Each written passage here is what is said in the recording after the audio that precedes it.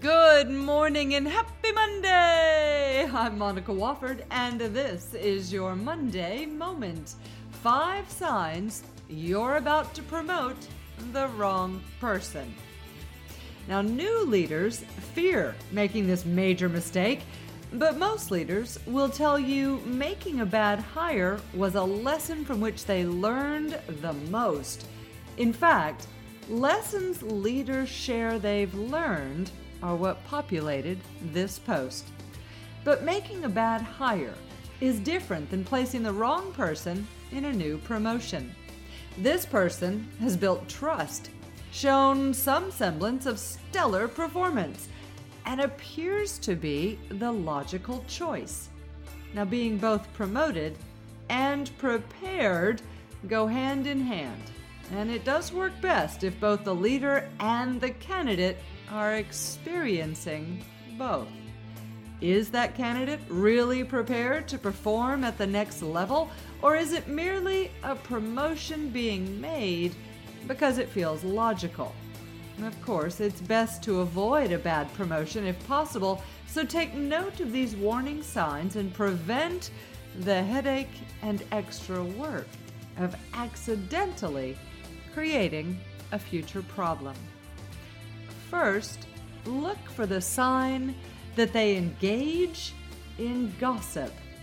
Psychologists suggest gossip is a form of social interaction, but it also reveals insecurities and a need to win in comparisons. Are those traits one wants in the leader of a larger group of people? Will this new leader be able to squash their own desire to talk about those they lead, or add fuel to the fire of gossip shared by another team member? It's a warning sign that boundary setting is not a well-developed skill. When a candidate for promotion is still engaging in gossip, this also indicates they may not be aware of the influence that would accompany their new position and have limited self-awareness in general. Both areas in which the awareness is missing could quickly prove to be problematic when leading others. Secondly, look for the sign that they badmouth customers.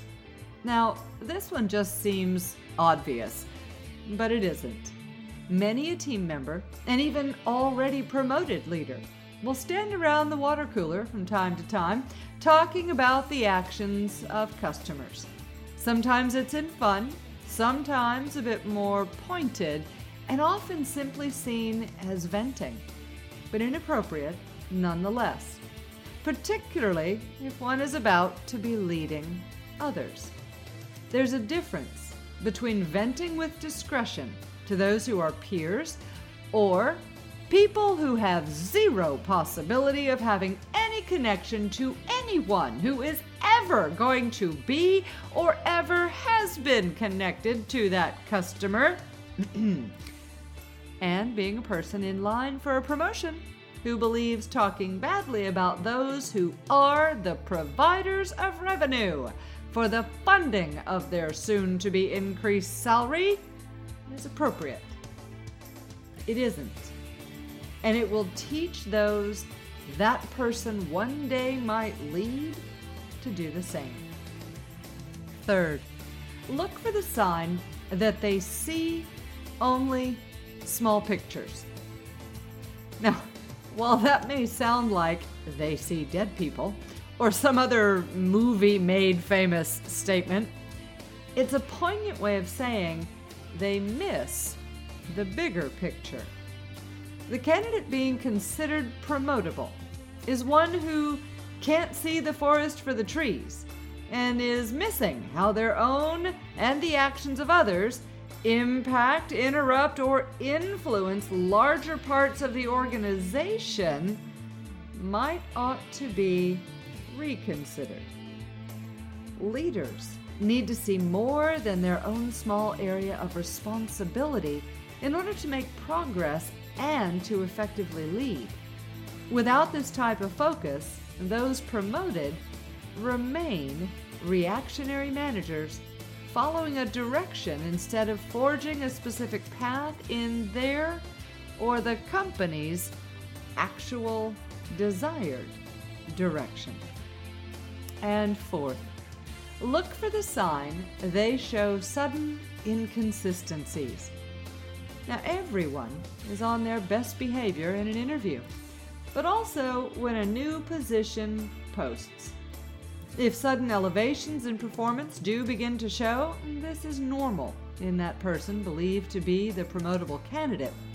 However, if prior to the promotion possibilities becoming reality, this person was tardy, slow to respond, or performed their role to only minimally acceptable standards, it may all be an act that may end rather abruptly after taking on the new position.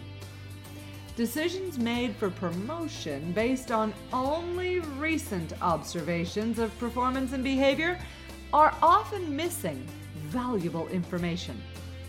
Give this decision the time and attention it deserves. Less time will be spent later on in the time and attention needed for discipline or demotion. And fifth, look for the sign they go through the motions only.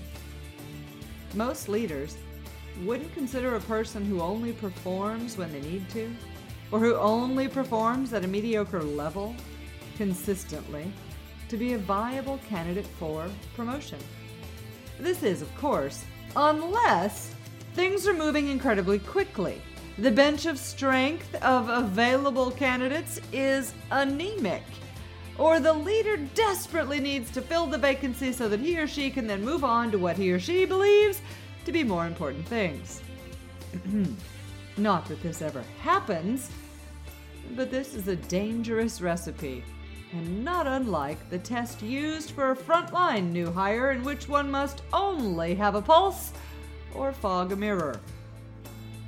Putting those in leadership who do only as they're instructed, who are order takers, or who only do the minimum required to maintain employment will simply train others he or she may lead to essentially rinse and repeat.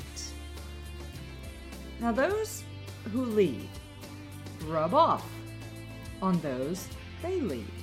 It's contagious, remember?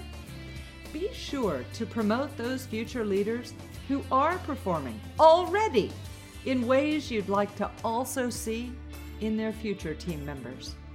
Be sure to promote into leadership positions those who possess both leadership attributes and the ability to positively influence the behavior of others. Why duplicate problems by putting someone into a role in which they will now have an opportunity to teach their methods to multiple levels? I'm Monica Wofford, and that's your Monday Moment. Have a great week, an even better Monday, and of course, stay contagious.